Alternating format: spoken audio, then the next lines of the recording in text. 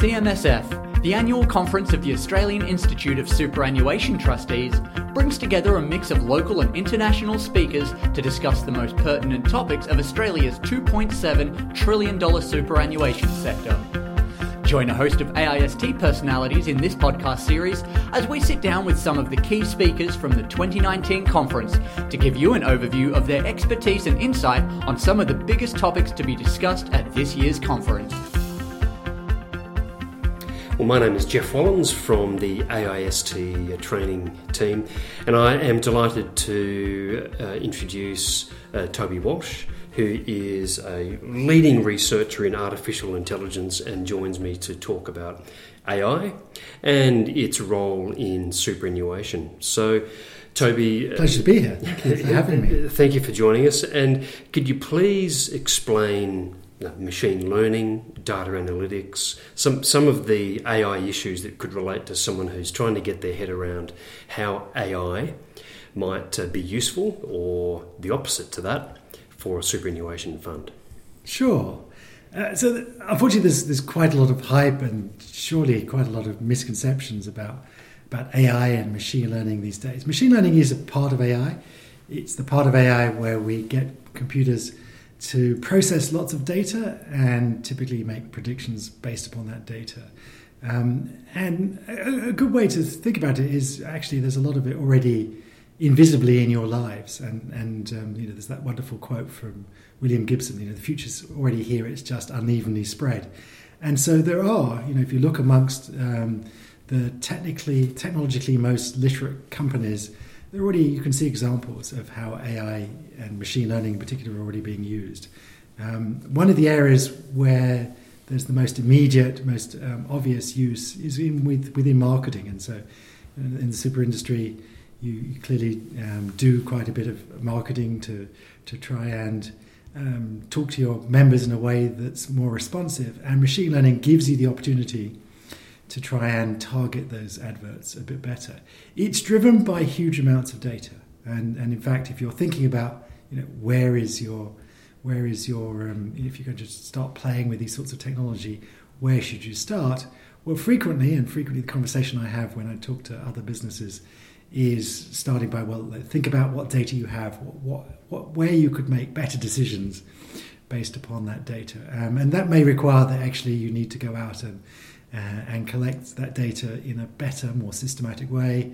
And almost always it means you need to collect that data in a cleaner, more thorough way, because frequently when you start working with people, you discover the data isn't as clean and as polished as it needs to be able to be making these decisions.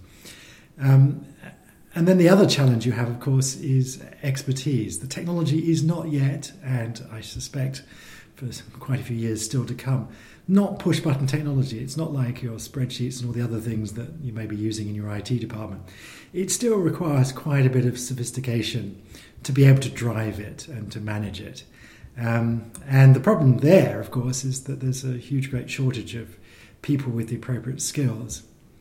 And so, part of the journey would probably be, the advice I give for many people is, either you're going to have to try and recruit that talent, which is going to be quite difficult, expensive, and may not be successful, or you're going to have to try and grow that yourself, and that requires you investing in the individuals in your organisation so that they can build the capability themselves. The good news here is that lots of the tools are open source, open access.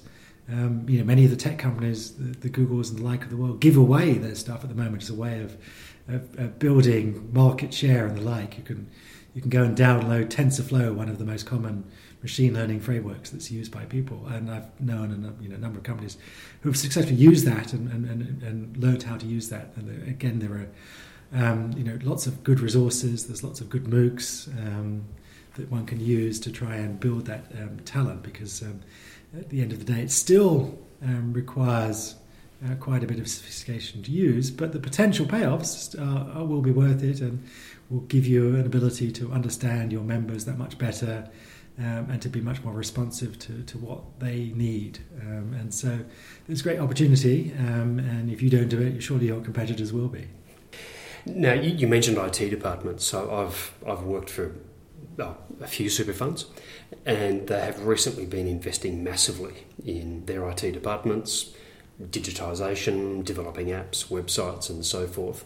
Now, you've written recently that new technology tends to create more jobs rather than use them up or replace them. So, and certainly anecdotally, that's been my experience just looking at superannuation. What has it been like more broadly in terms of globally big companies adopting AI and adjusting to that as a new technology? Are we seeing jobs getting absorbed, or is it creating more jobs? No one really understands what the balance here, whether more jobs are being destroyed than created. But one thing that we are absolutely certain about, and there's clear evidence for, which is that the new jobs that get created require different skills. And so that, any responsible corporation needs to be realizing that you need to be investing in the most valuable thing in your business. That's the people, that they will need different skills. And you don't want to end up in a position, and I'm going to be mean and name them, like NAB Bank did at the end of last year when they announced record profits, and that because of the digitalisation of their business, that they were laying off 6,000 people and hiring 2,000 people with the appropriate digital skills. That doesn't look good. That is also not good for the bottom line. It's going to be a very expensive, painful, difficult process for NAB to go through that and find the people with the right skills. There is a real shortage. It's 100,000 people, 100,000 unfilled jobs in IT in Australia today. So NAB is going to have a very difficult, expensive job finding those people with the right skills. And it would have been far better if they had worked out a few years back what those skills needed to be, and maybe the business was the wrong size and they needed to lay off 4,000 people. But there were 2,000 people who didn't need to be laid off if they could have been reskilled with the appropriate digital skills for what the new digital business that banking is becoming. And so that's the best investment. And the other thing to think about is that when you do digitalize parts of your business and you do automate things and you remove some of the drudgery and dull things that your staff used to do, you need to view that not as a race to the bottom and as a way of laying off staff, but as an opportunity to lift your business, to improve the product, the service, to become a better company, to use that time that's freed up of those people to do something useful that will serve your members better, that will make you a better super fund, as opposed to a race to the bottom, because we're not going to win any races to the bottoms. And what's going to distinguish you, what's going to make you a long-living fund, is by constantly using the investment returns that digitalization, that automation, that AI bring to lift the quality of what you do. Now, at the end of March, the government will be releasing Australia's AI plan, which you've been heavily involved in developing, I believe. You mentioned. Yes, so we've seen many countries announce ambitious plans to invest in this technology, and also to think carefully about the policy space, about the regulation, about issues around privacy and fairness, and that these technologies immediately create. And I have been working the last few months at the request of Prime Minister and Cabinet to actually provide input to that. There's an independent report. There's a very well-developed process that the government has of getting advice, scientific advice, through the learned academies. And that report is going to be delivered to government on the 25th of March. There'll be a big press release. And we've seen many countries respond to such reports by making significant announcements. We've seen the British government announce £1 billion to be invested in AI. We've seen the French government announce 1.5 billion euros. The German government, 3 billion euros. Even the Indian government's investing $500 million. So I'm very optimistic that the government will also see this as a future. We're not a low-wage economy. We're a knowledge-based economy. This is very much in our future. And so we should hopefully see the government investing in providing, for example, more trained, qualified people coming up through the university sector to fuel businesses, to feed the IT departments of super funds and elsewhere, so that we have the appropriate skills, that we have the appropriate regulatory framework. And so I'm hopeful the government, whoever they happen to be next year, will have responded appropriately. And we will see even more movement, even more opportunity in this sector, because it really does offer immense promise. There have been a number of studies done by PricewaterhouseCoopers have made an estimate that it's going to add 10% to Australia's GDP at least by 2030. That's roughly about half the economic growth that we can expect in total, just due to digitalisation and in particular AI. So that's going to be a significant component of our productivity in the future, and so one that any super fund needs to be thinking about in terms of how do you more efficiently, more effectively deliver to your members. That's by investing in these sorts of technologies and embracing this technology and using it to lift the quality of what you do, because surely your competitors are going to be doing it as well. So if I was a chief investment officer of a super fund or just a keen investor, should I be rushing out on the 25th of March and getting my hands on that report to look for investment opportunities? Or what could super funds be doing to in response to this sort of a report? Is there likely to be announcements there for funding for something quite tangible that we could be doing?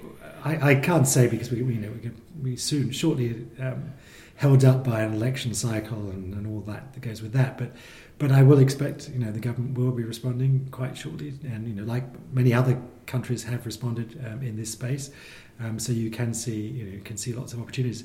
I would encourage all businesses, super funds and the like to think clearly. I mean, as an example, 20 years ago, you needed an internet plan. If you were going to, how you were going to use the internet to better deliver your service to your phone. 10 years ago, you needed a mobile plan because people were switching to that. And today, I would strongly encourage you to think about, well, what is going to be your AI plan? It doesn't have to be completely well-formed today, but you should start dabbling. You should start, as I said, trying to build up expertise within your organisation. Start thinking about, collecting the data. Increasingly your data, where the AI plan is going to spring from is where your data plan is, because so much of it is driven by data. So, you should already have a very well-formed data plan, and you should be thinking, how are we going to grow the talent perhaps within our organisation to start using that data in a more intelligent fashion, and start playing with a few little projects where maybe the stakes are low, the risks are, so that we can actually build up some corporate expertise in the space and start getting our hands dirty and understanding the technology better, as a way then to start using it more broadly across all of the activities you do. Because at the end of the day, it is going to be a pervasive technology. It's hard to think of an aspect of your business. You may start out with just using it in marketing, but it will soon move forwards into how you price risk, how you run your operations, how you communicate with your customers. Another good example, another good place where you can start is with chatbots, of course. Maybe you can better respond. There are many millennials and the like who seem to prefer to talk to chatbots than they do to people. And there's a good way maybe of answering many of their common questions in a way that they refine responsive and we will work 24/7 at the strangest hours, and many of their common questions you can give them access and answer their questions. That's another simple example of an AI. It's not very sophisticated, it's not very smart, but it understands simple questions.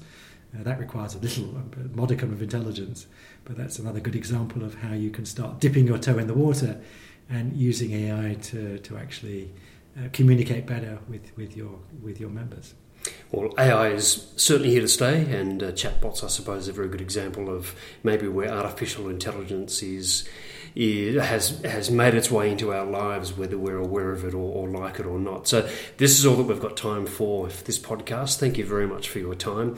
AI is a fascinating and massive world, and you've contributed hugely to that around the world. So thank you for your time and for your expertise. It's my pleasure. And if you could let me have a little plug at the end. Yes. If your listeners want to find out more, I can strongly encourage they get my latest book, 2062, The World That AI Made, which covers many of these topics and others in much more detail. Yes, I can vouch for that, having read through most of your book. It's extremely interesting and enjoyable. Thank you very much for your time today. My pleasure.